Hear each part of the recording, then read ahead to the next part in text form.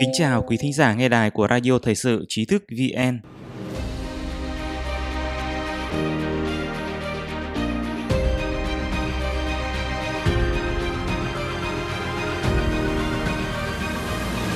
Hôm nay, chúng ta cùng đến với bài viết của Tuyết Mai. Tang Phổ, người Hồng Kông cần kiên trì đấu tranh, kiên trì mới có hy vọng. Gần đây, ông Tang Phổ, nhà bình luận chính trị, luật sư và tiến sĩ luật của Hồng Kông, đã nhận một cuộc phỏng vấn độc quyền với Vision Times. Ông chỉ ra, trước thủ đoạn đàn áp không ngừng của Đảng Cộng sản Trung Quốc, người Hồng Kông phải tiếp tục đấu tranh chống lại. Đó là cách duy nhất để hy vọng. Dưới đây là nội dung chia sẻ của ông liên quan đến tình hình chính trị ở Hồng Kông đang nóng trở lại khi kể từ tháng 4 khi Đảng Cộng sản Trung Quốc đã liên tục đàn áp dân chủ và tự do nơi này. Tại tòa xét xử Tây Cửu Long hôm 18 tháng 5, án kiện 15 nhân sĩ dân chủ trong vụ bắt giữ quy mô lớn vào ngày 18 tháng 4 đã hoãn ngày xét xử cho đến ngày 15 tháng 6. Toàn bộ vụ việc này là do 15 người tham gia cái gọi là tụ tập chưa được cho phép. Những tội danh này đã vi phạm nhân quyền tự nhiên của người dân Hồng Kông là các quyền tự do cơ bản biểu tình, hội họp, thị uy và ngôn luận. Cả 15 người này đều là những nhân vật kỳ cựu rất được kính trọng của phe dân chủ, tiêu biểu như Lý Trụ Minh, Martin Lee, Lê Chí Anh, Jimmy Lai cho đến Ngô Ải Nghĩa, Margaret Ngờ, Hà Tuấn Nhân, Albert Ho, Lý Trác Nhân và Lương Quốc Hùng. Trong hoàn cảnh như vậy thì người dân Hồng Kông càng phải kiên cường hơn nữa, càng không được phép nản chí nhượng bộ. Dưới đây xin phân tích qua vài sự kiện. Trước nhất là sự kiện ngày 18 tháng 5 của Ủy ban Nội vụ thuộc Hội đồng Lập pháp Hồng Kông. Chủ trì Ủy ban Nội vụ hôm đó là Quách Vinh Khanh, Dennis Kwok của Đảng Công dân. Theo quy tắc nghị sự là nên cho mọi người tự do đưa ra hết quan điểm. Ông Quách Vinh Khanh cũng luôn làm theo quy tắc này. Nhưng hai quan chức của Đảng Cộng sản Trung Quốc là Hạ Bảo Long và Lạc Huệ Ninh của Văn phòng Hồng Kông Macau và Văn phòng Liên lạc lên án một cách vô lý rằng hoạt động có mục đích chính trị đối với nền kinh tế và làm tê liệt Hội đồng Lập pháp là kiểu hành vi gần như Hồng Kông độc lập. Do đó, ông Quách Vinh Khanh bị lên án vi phạm lời tuyên thệ, khiến vụ việc gây ra một loạt xung đột.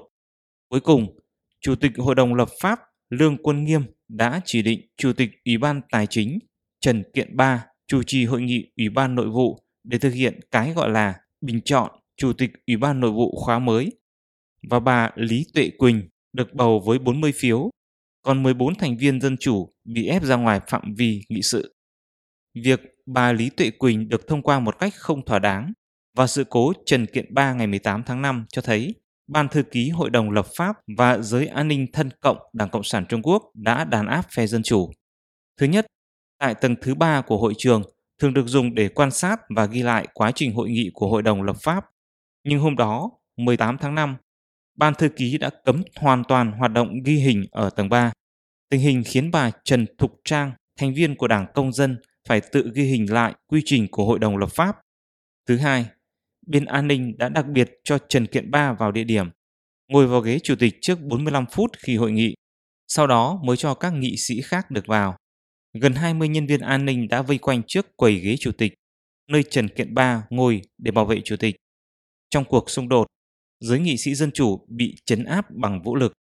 Tình cảnh không khác gì cách đối xử tàn bạo của cảnh sát đối với những người biểu tình trong sự kiện chống dự luật dẫn độ. Cách đây không lâu xảy ra vụ một nhân sĩ người nước ngoài bị cảnh sát ép đầu gối vào cổ làm mất mạng. Hành vi bạo lực của an ninh Hội đồng Lập pháp tương tự hành vi của cảnh sát Hồng Kông, cũng tương tự cảnh sát vũ trang, công an và an ninh quốc gia của Đảng Cộng sản Trung Quốc đều hành động tán tận lương tâm như vậy.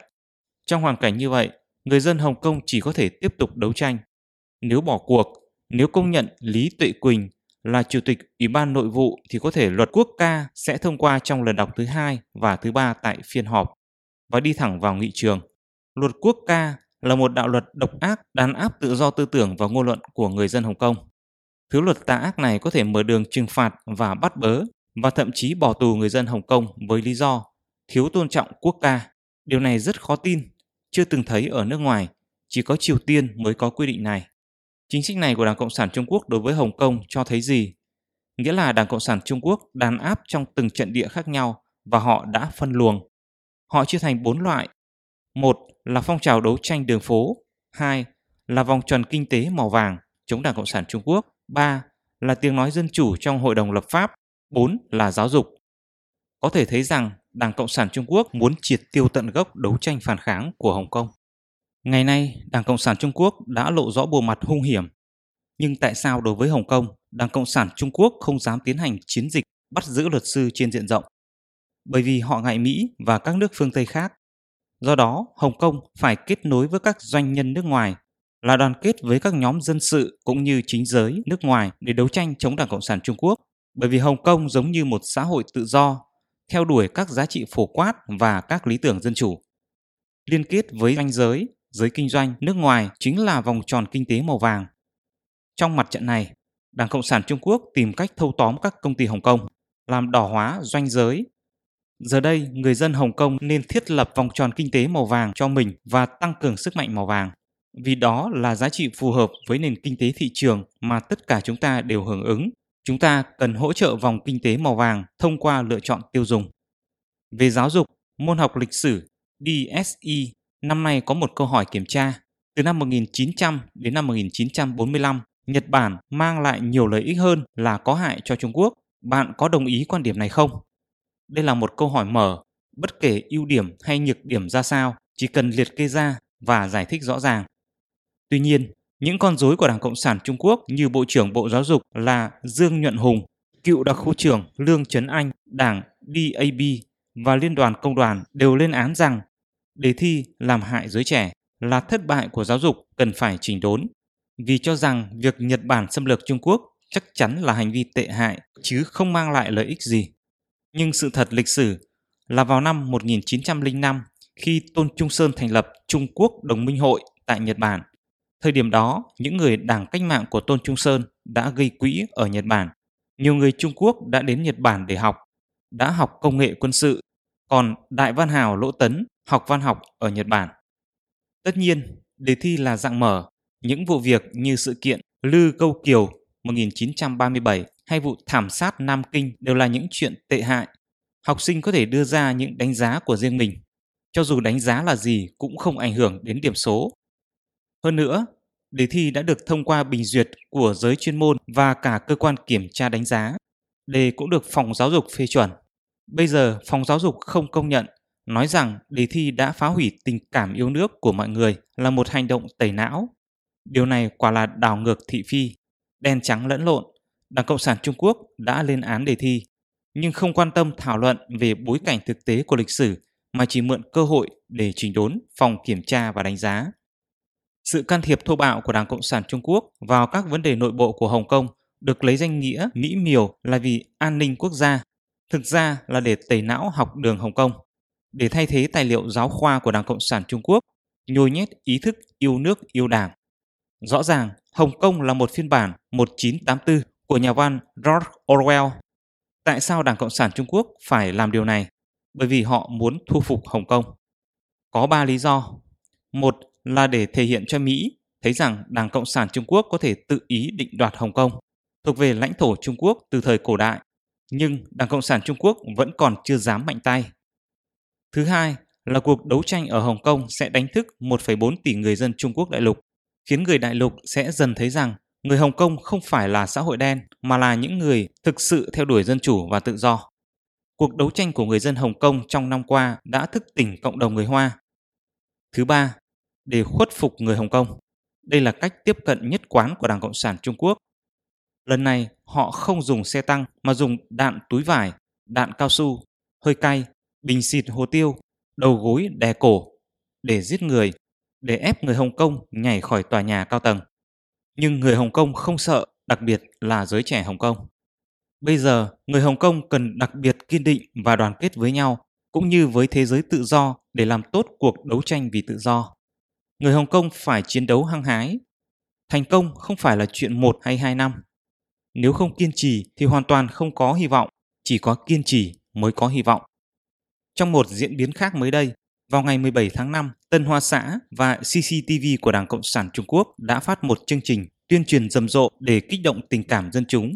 có thể ví là màn đấu tố đối với người Hồng Kông theo phong cách thời cách mạng văn hóa để bôi nhọ người dân Hồng Kông. Tân Hoa Xã dẫn báo cáo hỗ trợ cảnh sát của Hội đồng khiếu nại cảnh sát độc lập Hồng Kông IPCC để bôi nhọ những người biểu tình là hung hiểm cực độ. Tân Hoa Xã cho biết những người biểu tình muốn Hồng Kông độc lập là cuộc cách mạng màu có tổ chức, thậm chí bịa đặt những người biểu tình sở hữu đạn, bom và các vũ khí khác để muốn cướp chính quyền. Điều duy nhất mà Tân Hoa Xã không dám nhắc đến là lý do của cuộc đấu tranh. Lý do là vì dự luật dẫn độ tà ác vi phạm nhân quyền, dân chủ và tự do của người dân Hồng Kông. Người Hồng Kông đưa ra 5 yêu cầu, những yêu cầu này luôn không thay đổi. Người Hồng Kông không làm loạn mà chính Đảng Cộng sản Trung Quốc là những kẻ làm loạn. Khi người dân Hồng Kông kháng nghị trên quy mô lớn thì các cửa hàng kinh doanh vẫn hoạt động như bình thường. Nhưng chỉ khi cảnh sát xuất hiện thì các cửa hàng mới đóng cửa. Tất cả đều hoảng loạn, chính bạo lực của hắc cảnh gây ra. Cảnh sát cũng đối xử bạo lực với các phóng viên tiền tuyến và nhân viên cứu thương, xịt hơi cay vào họ và dùng chân đè vào cổ họ. Phóng viên đã làm gì sai để bị đối xử thô bạo như vậy? Đối với sự dũng cảm của một số người trẻ, người Hồng Kông hiểu và cảm thấy đau buồn. Những người biểu tình chỉ sử dụng vũ khí khi thật sự cần thiết để tự vệ. Có 3 mục tiêu trong tiếp cận tuyên truyền của Đảng Cộng sản Trung Quốc: Mỹ, Hồng Kông và Đại lục. Người dân Hồng Kông tất nhiên không tiếp thu, còn người Mỹ thì cười nhạo. Đối tượng duy nhất tin Đảng Cộng sản Trung Quốc là các em bé ngây thơ trong sáng. Nhưng hy vọng sẽ luôn có người có thể đánh thức các bé. Hiện tại có nhiều mặt trận trong cuộc đấu tranh của Hồng Kông như tuyên truyền, kinh tế, lập pháp, giáo dục, ngoại giao. Người Hồng Kông phải chú trọng mọi mặt trận, phải kiên định chờ đợi sự thay đổi.